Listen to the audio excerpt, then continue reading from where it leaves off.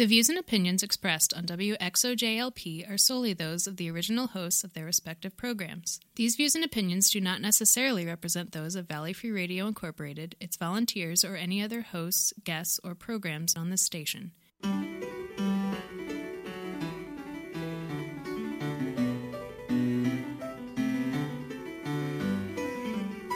Good evening, and welcome to Civil Politics here on Valley Free Radio, WXOJLP 103.3 FM out of Northampton, Massachusetts. I'm host Michael Dow. With me tonight are Susan Ward-Wheaton and Stefan Timberlake. Hey there. Hey there.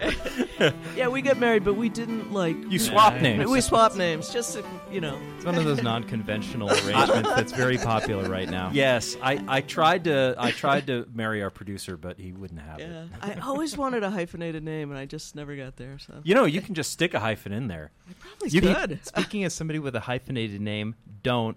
It's a PITA. It really is. Well, you know what you could do? You could just become Timber Lake. As in you could just stick a hyphen in there. And not like Wood True. Ocean or Stickwater or Splinter Droplet or Right, exactly. or all the other names I had in high school. Or Less than 2 minutes in, and we're already completely off track. Yeah.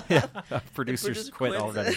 Actually, you know what you should do? Just replace the first vowel with a hyphen. It's like T-Burlake. Oh, nobody will ever send me an email again. It'll be great. They'll never be able to remember what it was. Perfect. Ignorance is bliss, at least when it comes to email. Obscurity by security by obscurity. The ultimate spam filter. How to defeat Google from taking my stuff. Oh, and speaking of email, that reminds me. We'd love to hear from you, and email's a great way to do it. So, if you want to do that, you can email us at civilpoliticsradio@valleyfreeradio.org, or you could, stop by our Facebook community, which is facebook.com/civilpoliticsradio, or you could hit us up on Twitter, which is @civilpoliticsfm. Hit us up on Twitter.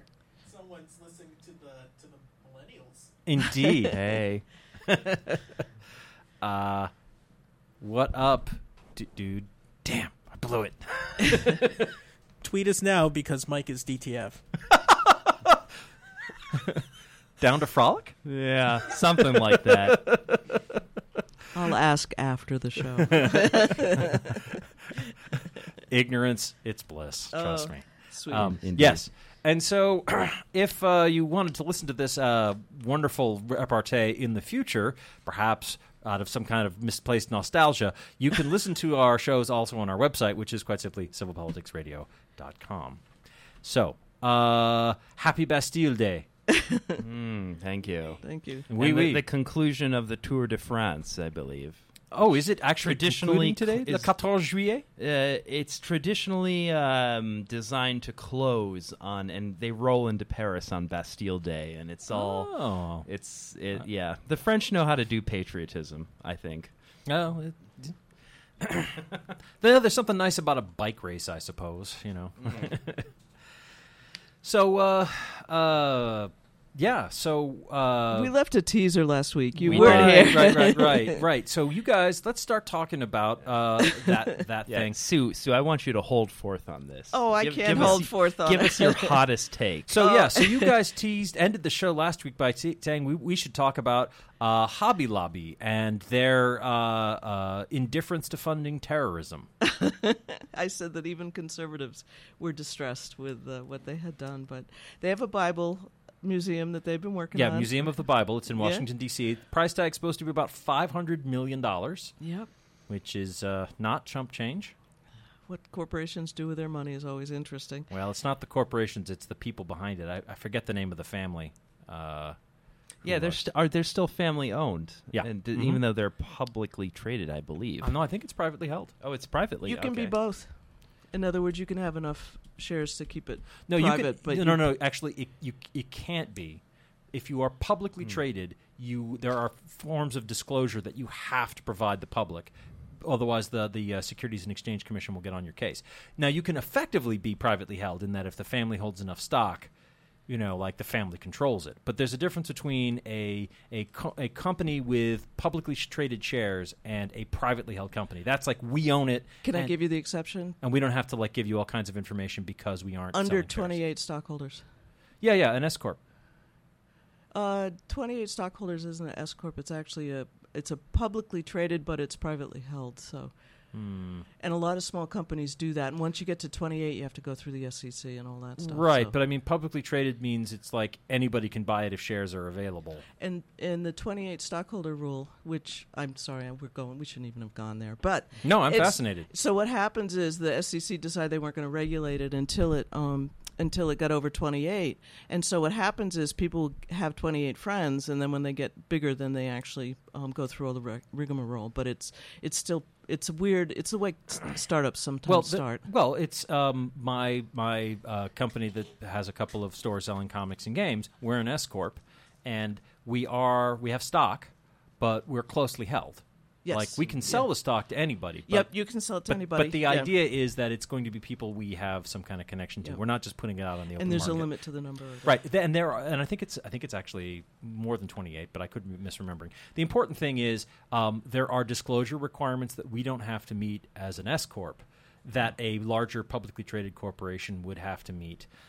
Which, by the way, you could be a regular corporation and still be 28 stockholders. Well, yes. So the two are. It's not impossible to be that. I'm just saying, like there's a difference between like operating that in a de facto sense and then in the actual sense of like, the 5 family members own it all. So there's lots of. You don't have to release the same kind of public reports because the issue of like it's privately held. Right. Yeah. Well, the issue of like.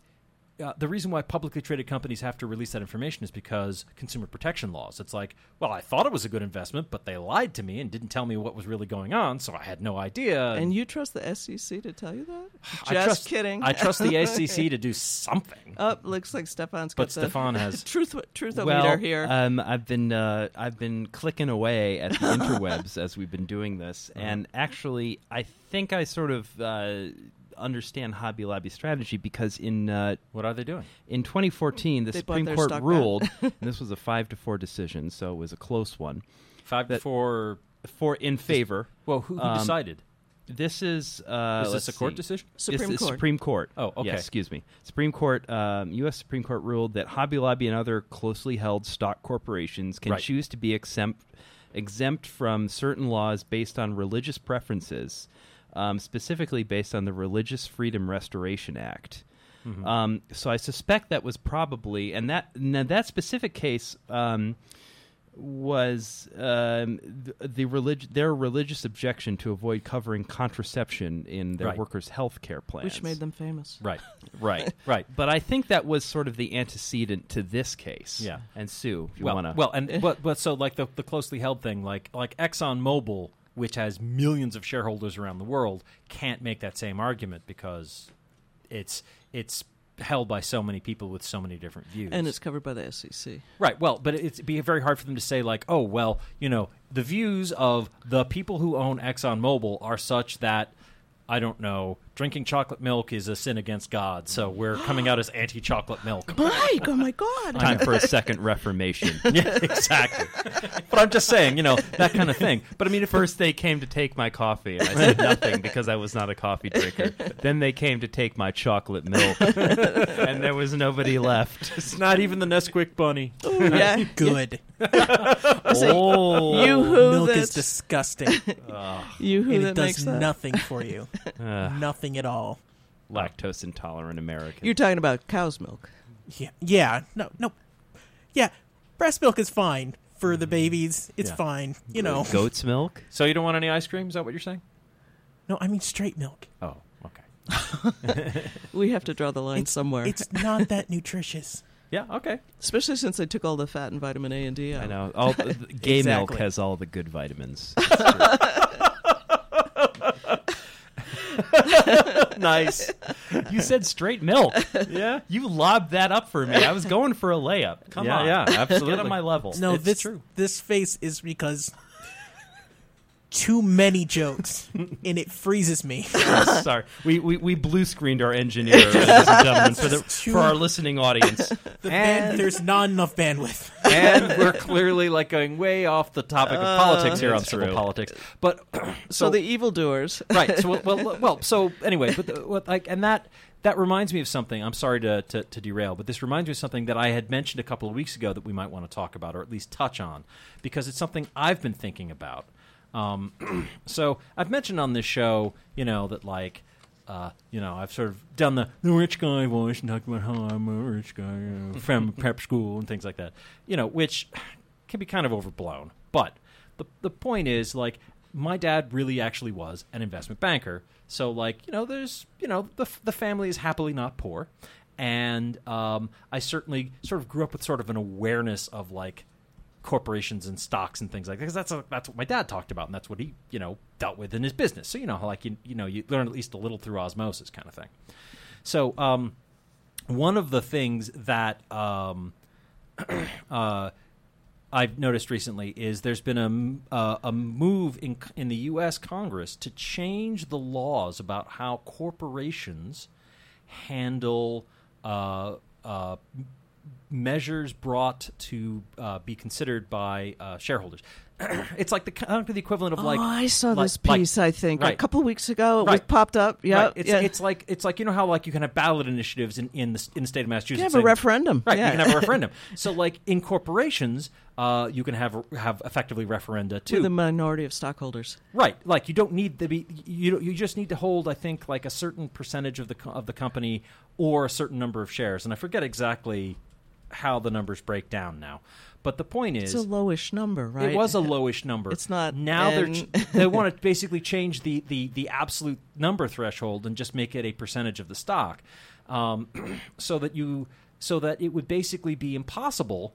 Well, all right. So corporations, especially ones that are publicly held and have stocks and shareholders and so forth, they have elections every year or at a regular basis. I think usually every year at an annual meeting, which people may not attend, but they can send in proxies and explain how they want their votes cast. And the votes are not one person, one vote. They're one share, one vote. So if I own 100 shares, I get 100 votes. And if you own 1 million shares, you get 1 million votes. So, and if you have 51%, so you can literally buy more votes. You literally can, yes. And in fact, there's requirements for where you have to report, like when you bought more than like 4% of a company or something like that. You have to like publicly disclose it with the not Federal Elections Commission, the Securities and Exchange Maybe Commission. they should do that. I was going to say, I hadn't thought about that. But the Securities and Exchange Commission, because among other things, it's useful information to know, like, Stefan Corp is planning to buy up McDonald's or whatever, So it's like, that's information we want to know. He's making a move or whatever. So anyway, the point is that the slate of things that the shareholders vote on is controlled by the board of directors.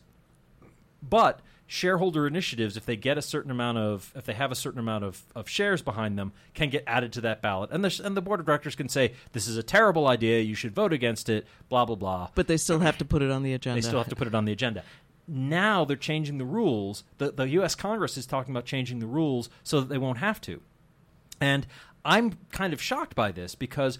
And the reason why I'm looking at the conservative here, Sue, the conservative Republican, is because, like, you believe in businesses can solve a lot of our problems, and we should rely on private initiative more and government less. And this is on certain things, yes. Well, yeah, and that's fine. But like one of the ways in which we can maybe make that work is if people who have shares in a corporation can get their voices heard, can bring ideas up. Like a lot of the biggest corporations are a lot of their stock is owned by investment funds, and pension funds, and whatnot. So like big institutional investors have a lot of control. So there's going to be a lot of conservatism, but they like it. No, they don't like any big changes. Well, they don't like any big changes, but a straightforward example of this is, suppose you own stock in Shell Oil. I think they're still around. Right, so Shell Oil or British Petroleum or whatever. One of the first to recognize climate change. Beyond Petroleum. As that's they now style themselves. BP, yes. BP. Not Shell, BP. Or British Petroleum. Or ExxonMobil. Yeah. and you want to, as a shareholder, you want the corporation to adopt some specific policy to deal with climate change, releasing new information, changing how they do some part of their petroleum business, whatever. Doesn't matter. You have some idea, and you want them to vote on it. Now, obviously, outside interests aren't necessarily interested in messing too much with how that company is going to do business. They got invested for the profits and the money, and they want to keep that going. But at the same time, unless it's a social investment, sometimes right. it is. Well, but it's becoming increasingly clear that that climate change is going to be a very serious problem, and the less we do, the worse it's going to get. And as there's overlap between banks and insurance companies. The insurance companies are like, wait a minute, climate change could cost us a crap load of money, so that gives them an incentive institutionally to start changing the way companies they own stock, other companies they might control shares in, to behave. So, that can change what happens with these, these petroleum companies. This is just a specific example I'm throwing out there. So, if you change that, if you change it so it's a certain percentage of the stock, you could wind up with a big investment firm that owns millions of shares of a stock, won't have a large enough stake in the company overall to be able to put a measure like that on the ballot, even if they're concerned about it and they think it's a good idea. So it's throttling back the kind of private initiative, the kind of private sphere, business-focused approach to dealing with a lot of problems, to going to a company and saying, this company has a problem with X, I'm going to deal with it, try and deal with it as a shareholder and appeal to the people who own the company to change without having to have the government step in and mess everything up the way the government does. And now the Republicans who like business solutions talk about changing that. What's going on? So sorry, Sue. Justify it. You point finger. Yes, very helpful. Well, as always, Mike, we get on the part of where do you draw the line. So I can imagine, and I'm probably wrong about this, and I don't know why. Join the club. I don't know why Congress would get involved in this, because there's no reason for them to do that right now. But can you see the money grubbing sign I'm I making see here? that. All I can think is that Campaign what dollars. happens is that so many people have put so many initiatives on the ballot that there's a pushback, so they can get through their annual stockholders meeting in 2 days instead of 10, because they have all these initiatives. And a lot of organizations will do that. They will restrict access to the agenda to large enough groups so that it's actually manageable in an annual meeting or it happens with town meetings and things like that. If you have everybody putting things on the agenda for it, you actually never get through the meeting. So people do. Yeah. I can think of a few Very towns. True. Yeah. I can think of some towns, having covered some towns around having here. lived in a town where the paper. But that's so that access to the agenda is something that people use to throttle back a little bit so that it becomes manageable. And us conservatives always like things that are manageable. Well, who doesn't? But that's the only thing I could really... I probably should look at it and try and figure out. But I remember when that popped up, because I said, oh, that's interesting. Why are they doing that right now? Of all the times to do it, it's not a... the Trump Corporation is very closely privately held. Yeah, so it's owned by him and his family. His kids, yeah. So, it's not like he's doing it to make some room for himself. I don't know. Well, it's coming out of Congress, not the White House. But I'm wondering which industry is pushing forward, or I just don't. I can't handicap it not knowing whose ox it's going. Who is it that raised the issue? Who's having the problem? And which congressman did they get to try and get this changed? And why now of all times, when everybody's trying to get people to... Well, I guess it's something we should research and come back to. Yeah. So that's the best I can do. All right. Well, sorry. So I totally derailed this, but you wanted to talk about Hobby Lobby. Oh, just for a minute, just because I thought it was funny, because we all agree. We're way past a minute now, but yeah, go ahead. We all have our views on Hobby Lobby, and I'm a pro-choice Republican, which are kind of rare these days. But anyway, so I don't like what Hobby Lobby did to the government around Obamacare. But this one, everybody can agree. Even the most conservatives can agree that it's really... they accepted stolen artifacts. In fact, I think they're going to return them. I think they got caught. And they were told to check the... provenance. Yeah. They were told by their lawyers. Everybody said they were stolen from Iraq. and they just went ahead and did it anyway until they got caught. Yeah, and I And just NBC reported yesterday it wasn't the first time they did that either. really, yeah, I It was the missed first that. time they got knocked for it. There was Yeah. 2010, I think. Yes, as that's well. right. Yeah. Yeah, and that was another case of where they did. Stolen antiquities. I mean, where's Well, like- Raiders on the Lost Ark when you need them? Yeah, well, they made a $6 million payment to the government to settle that just recently, because they'd already disposed of the artifacts, like they were What? already gone. They'd like passed them on or donated them or something. So Quick, get rid of the stolen goods. Yeah, I wonder. Yeah, I think fines should be a little bigger than they are to really I disincentivize some of this behavior. I don't disagree. Well, also, I think we need to have mechanisms for punishing corporate overreach that is greater than just monetary fines, because They can settle a lot. profitable company can make that back in a quarter. Yeah. And what deterrent is that? Yeah. If the potential earnings, I mean, we're talking about sort of an ideological issue where there's a religious motivation, but a lot of time, I mean, if when you're talking about something like Wall Street, or you're talking about BP, Wells Fargo opening all those accounts. Wells Fargo Yeah. or British Petroleum after the Deepwater Horizon Oh, scan, yeah. you can find them all you want. And Halliburton was in on that But- one, too. Well, exactly. BP. But if the fines are all as far as you're going to go, And you don't want to put them out of business. that's not a right? disincentive, right? Don't Because you? they're going to make Why more not? money. Well, Arthur Anderson, they put out of business when they Yeah. weren't doing the Right. audits properly. They especially after Enron specifically.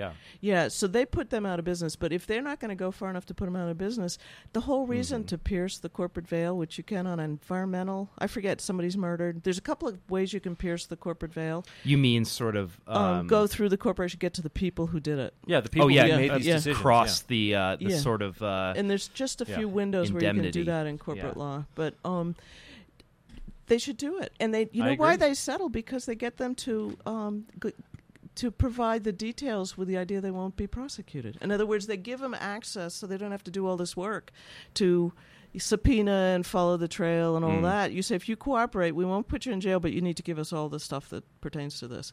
So it's almost like they're plea bargaining before they even know what the case is. Yeah, and so like I think the Antiquities Act governed stuff before 1972. I think stuff that was anything that was sort of dug up or found or whatever after 1972 has to like belongs to whatever country it's found in. So a lot of these Babylonian and remains, their What tax about records and whatnot. Indian artifacts in this country? Oh, well, that's a whole thing too. But in this particular case, since these are coming from Iraq, who's selling these things? It could well be Terrorists, probably. Exactly. Yeah. So I mean, so Hobby Lobby, the family that owns Hobby Lobby, Believes in family values. believes in family values and clearly take the Christian faith very seriously, but may have directly funded the Islamic State Yeah. For Bibles. for Bibles, and it's just like that. They may be horrified by that, but that doesn't matter. They may have done it. So I'm not saying we should just throw the book at them now because we don't know. But I if think they there's- should find out. Yeah, they should definitely find out. And if so, I And mean, then this make is an example of well, it. well. also this is a national security issue for real. Because I mean, this is an actual terrorist group All that actually right. attacks the U.S. So you can attach their bank accounts, anybody that works for them, all that. That's- I think this is what RICO is for. Yeah, but think of the world. I mean, I don't like Hobby Lobby, but think of the Yeah. world where, you really can confiscate all those assets. I mean, they do it to drug people now, but can you imagine if they start doing it to corporate America? Well, it'd be kind of like what happens to certain people when they get fall into the justice system, and we Yeah. have civil asset forfeiture. Yeah. It works for the poor and indigent. Maybe it should work for corporate America. Yeah, the as guy well. on the street that's selling drugs and has a hot car. it- It should work for the head of Hobby Lobby and his Ferrari or whatever he drives. I mean, if that starts Probably leading, drives a Buick. and if that, yeah, right. Sorry. And if that leads to reform of civil asset forfeiture, that's certainly a good effect too. But Maybe that's how we reform unjustly punitive Yeah. laws like that, is to make them apply to the very rich, and suddenly Well, we'll that- start to see some reform. that's a terrible idea. Yes. By the clearly. way, the last bullet point on our sheet tonight is just for Mike. Oh, Okay. Nice. readers only. This goes in the bonus show. Right. Exactly. Speaking of families genealogy. The subscribers premium pay Patreon $10 minimum per month.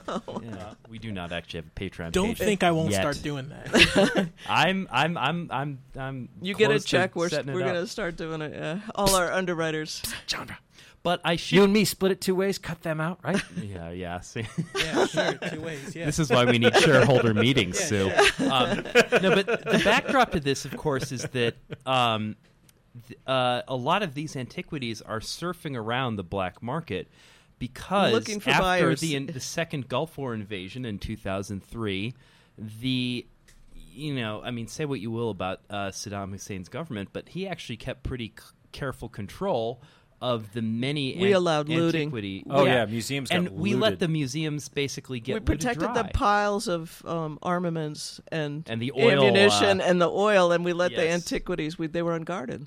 Yeah, we didn't exactly protect all the piles of ammunition either. Oh well, we were Nope. doing. Yep. No. No, that's one of the ways the insurgency they just went into those armories and took a lot of. They arms did and get a lot armor of the weapons. money too. The bank money went somewhere Yeah. too, right? Yeah. I frankly, the Bush administration, 12, 13 years ago, wow, did they blow all that? They really made a mess of all that. well, Sorry. they didn't listen to their generals, right? Ashcroft and Rumsfeld. Rumsfeld. The generals told them they needed more men, and they just cut them right out of the Well, and process. they destroyed. And a lot of generals retired over that Yeah. one. Yeah. Well, yeah. I don't want to relitigate the second Iraq. So War, how did but- Trump get all these generals we're to all work for again. him? Yeah. Yeah. Sorry, what? How did Trump get all these generals to work for him? That's what I don't quite get. Is how did he talk them into serving in these thankless, horrible roles that will only ruin their reputations? Or maybe they. Patriotism. Well, Sort of look, the impulse to generals throw are yourself on the political grenade. animals, just like politicians are. Oh, that's true. You know, But they I have guns, sort so. I mean, I know, we have an interesting relationship to the military in this country because We still trust them. they're sort of like the last element of civil society that holds a broad constituency and that people sort of instinctively, are willing to endorse, at least many people. But, the military is as much a political body as any other form of government. And Look at the base closing adventures. Yeah. Yeah, Right. Good That's point. true. Yeah. I don't think of them I as mean- political, but they Oh, know well absolutely. to put bases and They- build armaments in every state. They and- spread that around, and they Yeah. they control a huge chunk of our budget, and they're not well overseen. There's a lot of fiefdoms, and just the way, the military budget is pretty much always split a third each to the Air Force, the Navy, and the Army, even though they That's all not how we fight wars anymore. no, and it's certainly Right. very different needs. Like what we need from planes versus what we need for boots on the ground is a very different thing. We were talking about the Space Force that now is they're going to split it off. I forget from which arm of the government, but we were talking about it last week. Space Force, Yeah. Jugga, Space Force. Oh, sorry. Yeah. So, they've recognized that, and we need a cyber force, too, I guess. Cyber force. I was reading some story like a year or two ago about how we're having trouble building our cybersecurity apparatus because the U.S. government doesn't want to hire programmers that have dabbled in the halfling's leaf, shall we say. And it's actually mean putting pot them smokers behind. or tobacco Yes, smokers? I'm talking about pot smokers. Yeah. And it's actually hurting them because a lot of tech-savvy people are younger Of the right vintage and to have. are of the right vintage, have at least sampled that particular substance. But that's basically been verboten if you want to work in a civil service for a long time, and they haven't updated their. Well, if they wouldn't ethical take or Scotch legal- drinkers, they wouldn't have any generals. Well, so. this is my point. Yeah.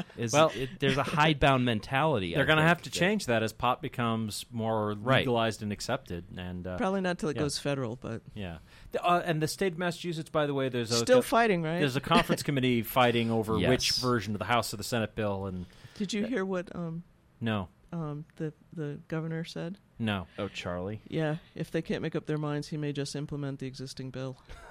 You mean the existing ballot measure that that Yeah, I we said voted that. for? Well, that would actually be fine speaking of somebody who voted for the ballot measure, it's not It was perfect, pretty well but it's drafted. a lot better than Yeah, the version. So, sidebar quickly. Apologies to our readers. I would actually listeners. approve of Governor Baker doing that. Yeah, because he's like said, this is crazy. We have to get it done. Yeah. They have It's getting deadlines. ridiculous, and the Senate bill is much closer to the original ballot initiative than the House bill is. So, and the Senate and the ballot was what we actually voted on. Well, so, what if the medical marijuana industry is trying to prevent the legislature from letting this go forward? I do wonder about that. And that they're just stalling, actually. I wonder to what extent they're getting, it's the efforts of Anheuser-Busch and, Oh, well, that's another. I hadn't even liquor thought of that. distillers or whatever. Yeah. I have no idea. But There's a fellow, an acquaintance of mine on Facebook, who constantly is railing how it's big liquor trying to stop the pot lobby from getting anywhere. And I'm like, I suppose that might be true, but I honestly don't know. I mean, the package store lobby has done a pretty good job at running against any alcohol tax or any sort of. Yeah. I mean, that comes up on the ballot and every selling so often. and selling alcohol at like the supermarket kind of thing. But yeah. the Right. medical marijuana people, they had to put $500,000 down even to apply for licenses. Yeah. So they've got I a know, lot of it's skin highway in the game. robbery. And the minute it becomes, really available, Yeah. who's going to go to a medical place for pot necessarily? Especially as it gets better when it's regulated and then it's in the Yeah, that's you wouldn't go That's a good point. because in New Hampshire they had beer and wine in stores, and then they had the state liquor store. I think they still do for hard liquor, but there's no way you can do that with pot. I mean, it's not like you can have the state-run medical marijuana places. You're going to have all the edibles at the. They're going to have to diversify their product probably or something. I don't know. I got to say I hadn't thought about that aspect of the problem, but I do hope our government works it out pretty soon. I think Charlie will follow his. He gets pretty frustrated when people just, bicker. It will certainly give him raise him in my estimation if he just Well, says and screw it. If he doesn't like people who bicker, he shouldn't have run for governor because guess what legislature he's stuck with now? All the time. But guess what politics is? It's people bickering. his folks have to implement it. So that's the problem. Is the executive branch has to come up with all the rules. So I suppose they do. Anyway, speaking of rules, we're going to follow ours and play a couple of PSAs and station IDs and other announcements. And then we'll be back with more civil politics in just a couple of minutes here on Valley Free Radio. Don't go away. We'll be right back. The Lilly Library is filled with adventure and wonder for kids and adults of all ages. Lilly Library in downtown Florence lends books and movies to everyone. They offer free parking, free Wi-Fi, and 2-hour sessions on internet-connected computers. They also offer extensive programs for children, including story hours, clubs, and activities for teens, as well as adult programs. The library is open Tuesday and Thursday evenings, Saturdays and Sundays. Find out more at lilylibrary.org.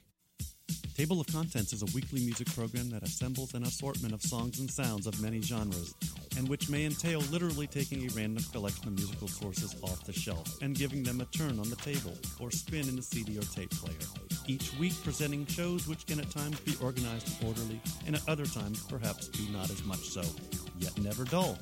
Tune in Friday nights 10 p.m. till midnight on WXOJ LP, Northampton 103.3 FM.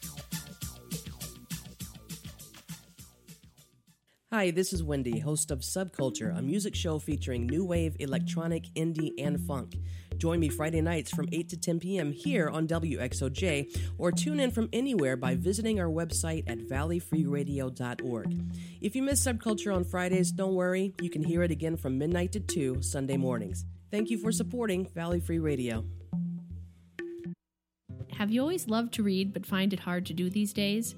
Forbes Library offers a variety of alternatives to keep you reading long into the night. A large selection of large print books, audiobooks, and easy-to-use ebooks and e-audiobooks are available to borrow. You will find bestsellers, classics, and nonfiction offerings. Forbes Library is now affiliated with the National Library Service to provide audiobooks, magazines, and even the daily news for people with vision loss, difficulty holding traditional book or newspaper formats, and for people with certain learning disabilities. Our staff is happy to help you find just the book in just the right format. Call 413-587-1013 to find out more. I'm Rachel Maddow with the Pioneer Valley Planning Commission and the Franklin Regional Council of Governments for Valley Free Radio. reminding you that legally, bicycles are vehicles, and bicyclists have the same rights and responsibilities and should observe the same rules as motorists. For more information on bicycle rights and safety, go to www.massbike.org.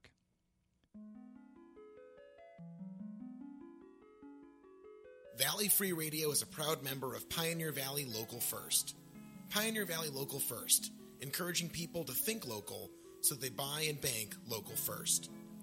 Pioneer Valley Local First also works to encourage companies in a friendly way to be socially, locally, and environmentally responsible.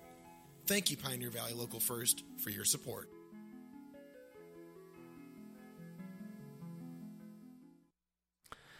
And we're back with Civil Politics here on Valley Free Radio, WXOJLP 103.3 FM out of Northampton, Massachusetts. I'm still Michael, that's still Stefan, and that's still Sue. Hey there. Hey. And we were going to talk about our hated overlords, the FCC. Well, not really hated. We love you guys. Please don't take away our license. Anyway, but we wanted to just talk briefly because yesterday, no, not yesterday. Today's Friday. Tomorrow? Wednesday. Tomorrow is? The 12th. The 12th, right. It was the 12th. Right. So Wednesday. Oh, the day of action. Yes. Yes. The day of action on net neutrality. If you noticed, Civil Politics Twitter and Facebook, we had a link to fightforthefuture.com. Oh, not Fight the Future. Fight for it. And incidentally... We're not Amish. Yeah. We're so not Amish, incidentally. When we do post links to articles and references, our producer, Genre, helpfully puts the hashtag civil references on there. So if you're interested in following what we're talking about and want to just sort of quickly find the links and things, do that hashtag and search for that hashtag and you'll find them. I believe on both Facebook and Twitter. So, of course, I forgot to put the one up for Hobby Lobby. Oh, well. Wow. It was a Wall Street Journal article, so... Don't worry, we'll get Genre to do all the work. It's fine. He may find a better reference that has a more thorough article. Yeah, why is the Wall Street Journal going to cover like a business doing something? It was... They thought it was evil, too. Yeah. So I knew it was safe for me to talk about it. The Wall Street Journal thought it was evil? Well, oh, my goodness. I'm exaggerating their statement, but yes, they were like, hey... Well, that's they have a fair and balanced perspective on Beelzebub, so I mean that tells you something. But that's worthy of comment because this is an issue that cuts across what you would consider traditional party and ideological lines. Net neutrality? We're talking about. I mean, it's really the most important regulatory issue of the internet era thus far. Well, and specifically dealing with the internet, obviously, safe drinking water is pretty important. Ask the folks in Flint, Michigan. Oh, in the Wall Street Journal, I was saying Hobby Lobby they thought was a bad. Right. Sorry, right. I didn't. We were segueing back. Segueing back, yeah. Stefan, it's my job to keep us on topic. Ooh, look, shiny. Anyway. That's our specialty. A murder of magpies, you could call this. Right. You can't see it, folks, but sometimes they just dangle keys in front of me. And I'm just like, jackdaw. So, Stefan, net neutrality. Why is this important? Oh, person who works on this as a professional activist kind of thing. Yes, this is. I should disclose for our listeners that this is relevant to my professional life. I work with an organization, Free Press, that is neck deep in this fight right now and has been for many years. Net neutrality is basically the sobriquet for regulating the internet under Title II of our sort of public charter, which was essentially developed in the 1930s as a way to regulate public utilities such that they are providing sufficient penetration and service to the general public. What it basically ensures is the Title II regulations, and this was adopted by the FCC under the Obama administration, under a previous commissioner who was appointed by President Obama. Title II is the kind of thing that TV stations have to follow, yes. right? Yeah, because it's like they're using the public airwaves, so they have to follow certain public benefit regulations and and they can't do whatever they want. because of the advantages they get and the importance of what they do. So, right. Sorry. For use And of this the is this plays out in various ways depending on what kind of service and what kind of technology you're talking about. With respect to the internet, this regulatory apparatus basically stipulates that telecoms and internet service providers, so for example Verizon or Comcast, Comcast AT&T. Xfinity, AT&T, or I guess now Spectrum as they're calling it, have to provide a equivalent level of service in terms of data packets moving, in terms of how fast your internet sites load, to all of their customers. They can't tier service. They can't make you pay more to get faster internet service, or they can't make either their customers or the companies. They can't say, right. "Hey, Netflix, you got to pay us more to make sure that your customers, that your customers get better service than Hulu." Right. They have to provide a standard of service that is equivalent and that essentially meets certain benchmarks. Right. But they can sell me a slower service than you because I pay for slower service. Overall, it can't change between which website's faster and slower. Right. I can have lesser bandwidth.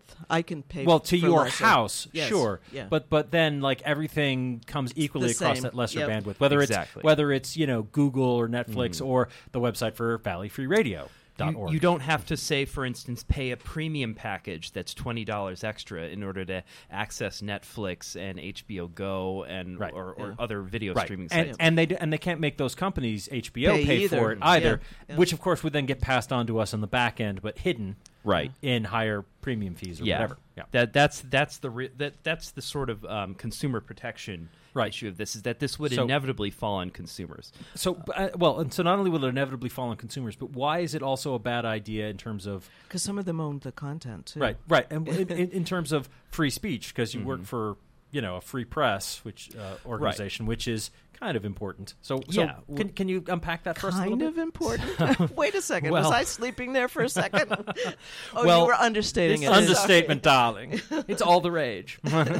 Well, this is the reason this is such a big issue is because we're not just talking about sort of products and services, but we're also talking about politics, and we're specifically talking about whether civil politics. Well, we maybe possibly, but.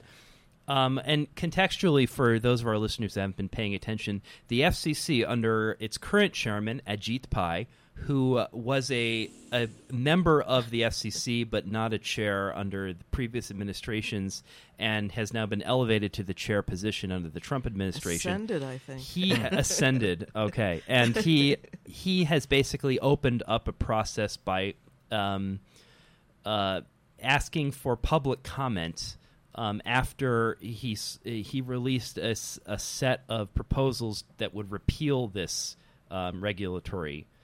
Change it to a different title under that. Exactly, and it would remove the protections that prevent companies from doing exactly what we just talked about, from tiering service, from sort of charging companies to sell their wares or sell their services extra. And so this day of action was designed to basically create a constituency against that. And going back to my point, this doesn't just apply to sort of the marketplace of products. It applies to the marketplace of ideas. Because if a given ISP, or internet service provider, has a certain ideological bent, as many corporations and companies do. They all really love money. I don't know. They all seem to love money. They could potentially slow down or interrupt service for certain, whether it be news sites or websites that are sort of have an activist bent, or it really the sky's and they could also the do bandwidth's something, the limit. They could also do something simple like say, okay, so we're going to separate websites into Class 1 and Class 2. And Class 1 websites are the big ones like Google and the big corporations, and they pay us and whatever. And we're going to offer those to you super cheap for your home. But if you want to pay an extra $20 a month, you can get access to any Class 2 websites, which could include, like MSNBC? MSNBC, sure. Or Valley Free Radio. Right. Or civilpoliticsradio.com, for whatever value we may have. But, or the ACLU, or the NRA. I mean, who knows? Whatever. Just like some political It's organization. okay to slow down Fox News, though, right? You guys. Sorry. Oh no! Well, this is the point. Yeah. Is that much as I don't like them, no. This is exactly the issue. Is the Title II regulations, the net neutrality regulations that we have prevent exactly this from happening. So it was really for trains and trucks, so they couldn't discriminate and just take their own stuff and charge everybody else. Also landline telephone networks, which at that time and were Verizon. I proliferating. remember when New England Tel and Ma Bell was behaving very badly when all those other phone companies erupted, and they would just they disconnect their lines. Yeah, that happened. Right. MCI. I was a very small child when that was happening, so they were slamming all kinds of. It was a Wild West, and they made them stop. Yeah, they said you have the twisted pair to the house, the copper wire. Yeah, and you must carry everybody. If they sign up with a different phone service, you must. Tough luck. Yeah. Tough luck, and it worked. I mean, it and a lot of those companies didn't stick around because it's still just the big guys. But well, and again, pro-business Republican. What do you think? The market will bear?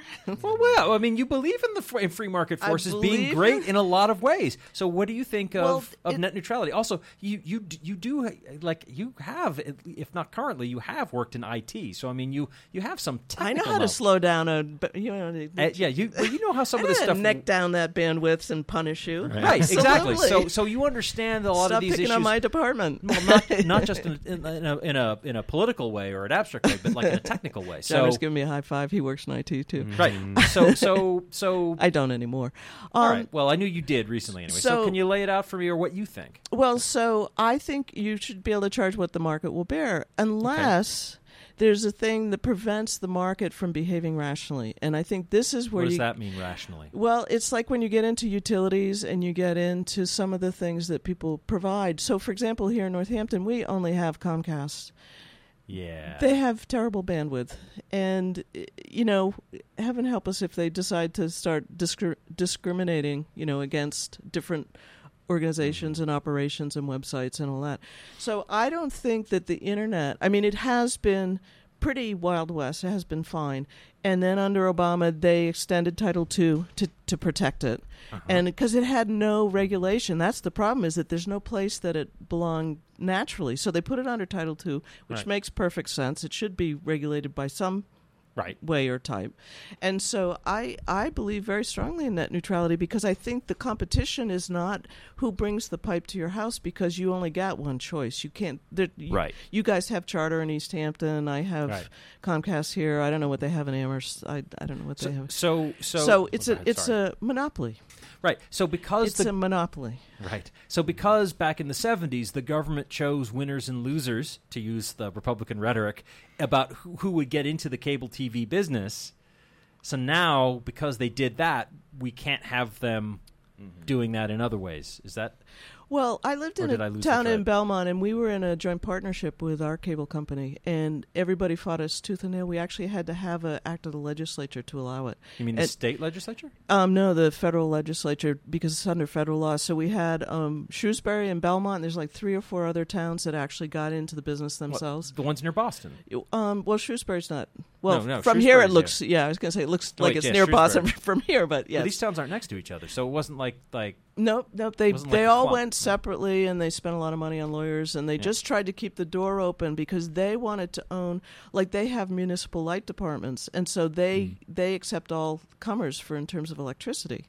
So to have the market, really be free, you want to have sort of the city or town have control over the local wires, and then have other people provide the content. So that there is some real competition. The service. Yeah, and the problem is that there is you only get one choice for cable provider. Exactly. And Sue, that's so important that you bring up, is that there's not a real market in most places in the U.S. Put it more is wires a monopoly. In. Yeah. Because in fact, a lot of places aren't served at all. This is the issue, is that we've allowed. True. I was just hearing about that on public radio this evening. Yeah. Oh, and that's a huge issue up in the hill towns, where a lot of them are dealing with basically dial-up speeds, and it's impossible. I mean, if you run a business, slow for those of you who aren't using very much of the internet. Yeah, I bought a big business class dish to get internet where I lived, and then they did add a little bit out my way where I was, but in Richmond they actually wired it, because guess who used to live there? Who? In his summer capacity, our last governor. Mitt Romney. Oh, Mr. Patrick? Mr. Patrick? Yeah. Deval Patrick? Yeah, Oh, so when okay. they did this big initiative, they said, oh, yeah, we got to do something about Western Mass. We got to do something about Western Mass. And they wired Richmond, and I think they wired Pittsfield. Right. And yeah, that's about as far as they got. And so all the towns and cities here are on their own. They're doing an initiative, the Wired West initiative. So what you're saying is if we could get the Kennedys to get like a nice vacation property up in the hill towns, we might see some action on the internet, huh? I think they have satellite phones. That's what a lot of people do. Just if you have any trouble, you just do a sat phone. But. Well, speaking as the filthy leftist, I would call this the lack. You look very well of, scrubbed, you know, actually. well, yeah, I'm working on it.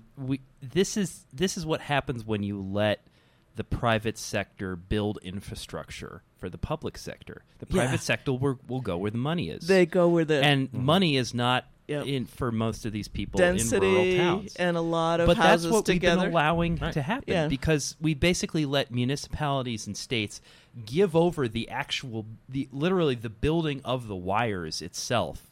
Getting individual homes. Well, and they networks thought they'd get a connected. lot if they let the private sector do it, and then they just the cities and And towns fell for it. They Certain fell for it. places, the big cities, it came out well for it. New York even City in Boston, but even in Boston, there's places where they wouldn't Yeah. wire, and it's like if we're going to give you all the apartment houses that are so, you have 2,000 customers in one location, you got to wire out to the, whatever it is. So it's interesting because that's actually like the problem with healthcare.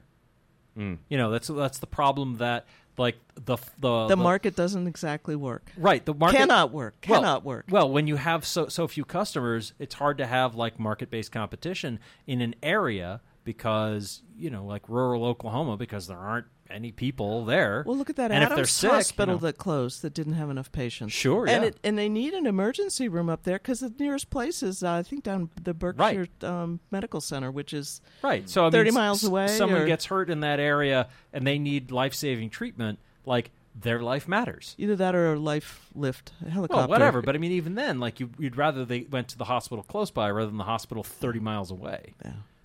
And even in a helicopter, that's going to take some time. Yeah.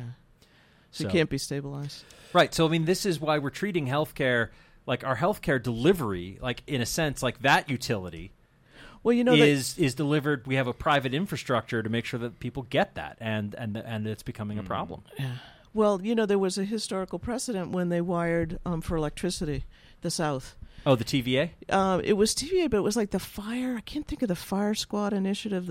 It's got a funny name, the Firefly. But they wired to all the rural locations, so people that had no electricity up a mountain were suddenly getting it. We're getting it, and I forget which president that was under, but was the 20s? Wasn't it Roosevelt? Was it in the 20s? Oh, the 20s? Hoover? Herbert Hoover? I that can't would have been remember Hoover in the 20s. Yeah. I kind of have a hard time. I think the Tennessee Valley Authority was a Depression era. Yeah, it was definitely the Roosevelt administration. And in part, that's what made it possible to do that rural electrification in the South because now there was actual source of power. But that was, decided that it wasn't going to get wired by the private sector. Yeah. And, if you tried to pay the private sector to do it, they would rob you. Yeah.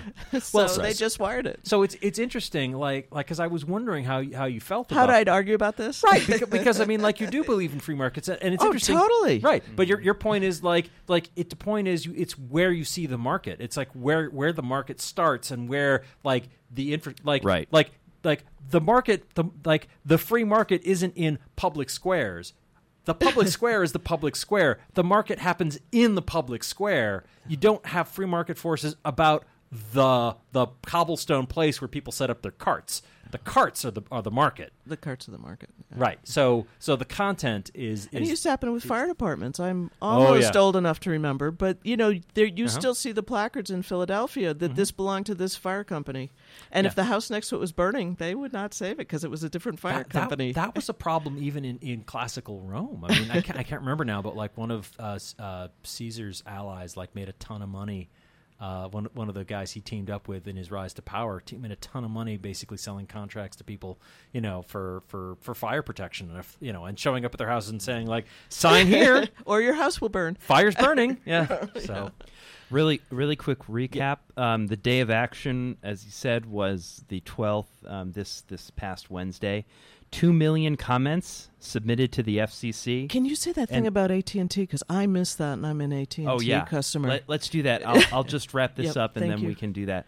5 million emails to Congress, 124,000 phone calls to representatives, 20 congressional offices visited in person by protesters, both volunteers and members of these organizations, and we had tons of websites speaking out. And quick sidebar: if you're interested in getting involved, even though it's after the 12th, we still need a lot of public input on this to there's still tell time. the FCC not to repeal Title II and to keep net neutrality in place.